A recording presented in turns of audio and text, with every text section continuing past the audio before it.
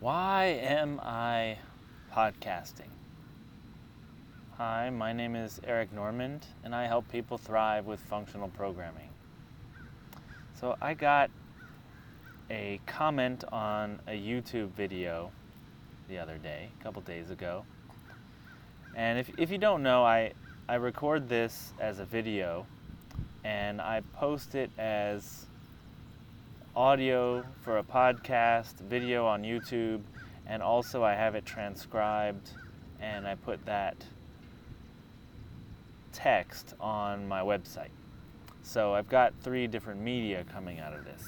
So I get comments from all sorts of places, but I got a comment on YouTube. And normally I get really positive comments, but this one was negative. And even if I get negative comments, I usually don't make any kind of deal out of them. But this one was different. This one didn't just say my podcast or my videos make no sense or are worthless, like a lot of them do. This one also insulted my readers and my listeners and my viewers, and so I feel like it needs to be addressed. So this is I'm going to read it. This is a comment from YouTube user Thor S, and this was in the video where I talked about monoids. Got my baby here with me. I'm doing this one old school, as you can tell. Okay, so this is from Thor S on the monoids video. Why monoids kick monads' butt. That's what I called the video. Okay, so here's the comment. Is this aimed at 5-year-olds? That is the most long-winded and painful explanation of associative I can imagine. It feels like you assume everyone watching is too stupid to understand the basic concept, so you have to go over it 7 times with minute variations. I kept waiting for there to be any point to this video, but there's nothing that couldn't have been summed up in 40 seconds.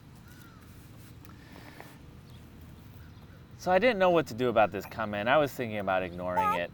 But then I realized that this is an opportunity.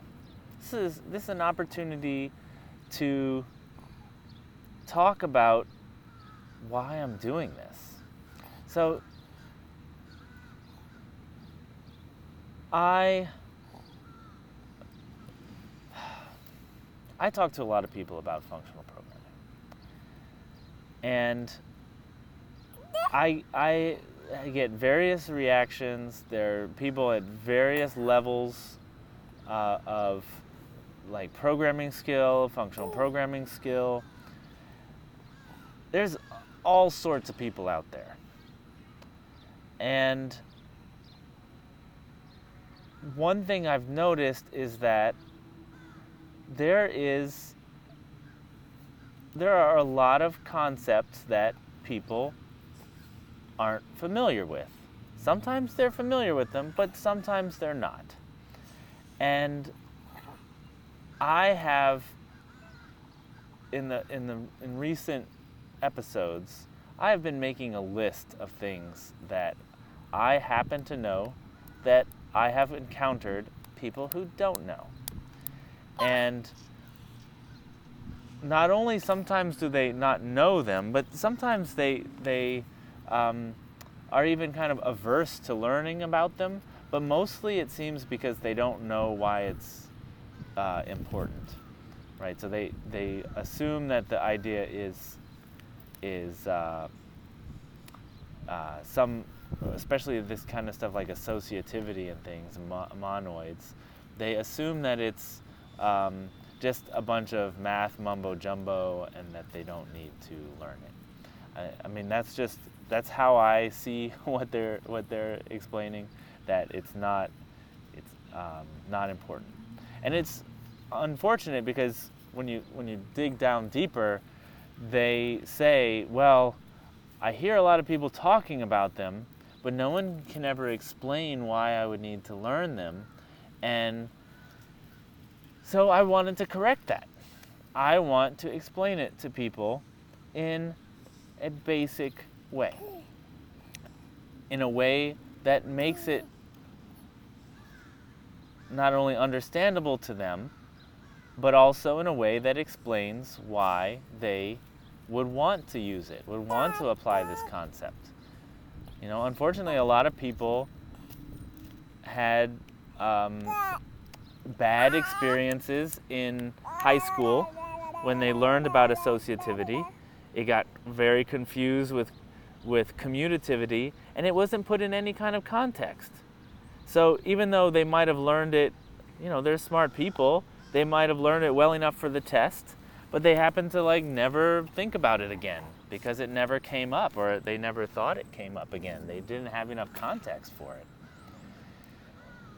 So that's what I've done. I've made a big list of things, that concepts and ideas, and I try to put context around them.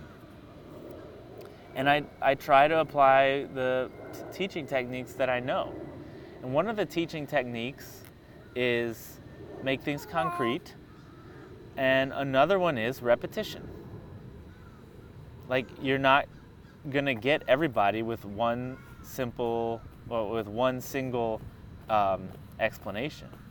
So 20% of the people might get it on the first explanation, another 20% get the second one. So you repeat stuff in different ways so that it picks up people. And plus, repetition is the way we learn. You hear it once, maybe you remember it twice. Okay, it's more likely you remember it the third time. You're picking up different nuances in it, and now it clicks, and you have a more solid understanding, and it's gonna stick in your memory. So these are basic teaching techniques. They're human. They're just the way humans learn. And so, to answer the question, am I explaining this for a 5-year-old? No, I'm explaining it for people. I'm sorry if you already know this concept and listening to me talk about it is somehow insulting to you, or I don't know, makes you have some pain. I'm sorry, just stop the video, right? You don't have to watch it. You don't have to listen. But there are a lot of people out there who don't know these things, and I am trying to teach them to them. Okay? Mr. Thor S. So, could I have said it in 40 seconds? Yes. But not as many people would have remembered it. This is the case. And so I just hope that, there's like billions of YouTube videos out there. And if you don't like my video, that's fine. I don't care.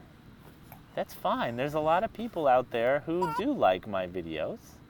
And there's a lot of videos for you to watch that you will like. So, chill out, dude. That's okay. You don't have to comment about it.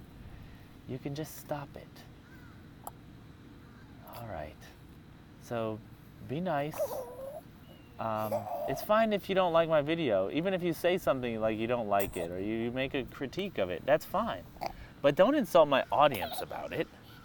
The ones who do like it. Okay? So, Thor S, just be nice. All right. Thanks everybody for listening. I hope I explained well why I'm doing what I'm doing. Well, I explained how I do it, but why?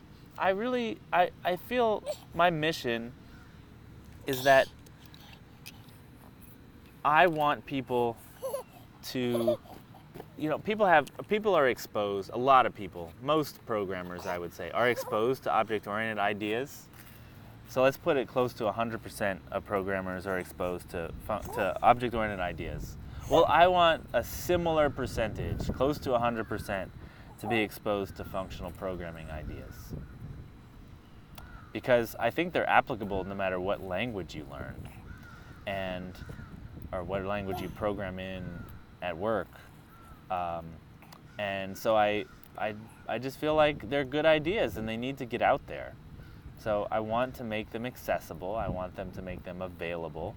I want people to have context around them so that they know why they're learning them and can apply them in their daily lives. That's what I'm doing. And I spend all this time sitting here talking to you about them, sitting in my office talking about them. I pay for podcast hosting, I pay for transcription. That's not free. But I feel like the ideas need to get out there. And if I can make it into a business at the same time, I feel like that's a win-win. So, there you go. All right, people. Y'all rock. You're awesome. And just have one thing to say, rock on.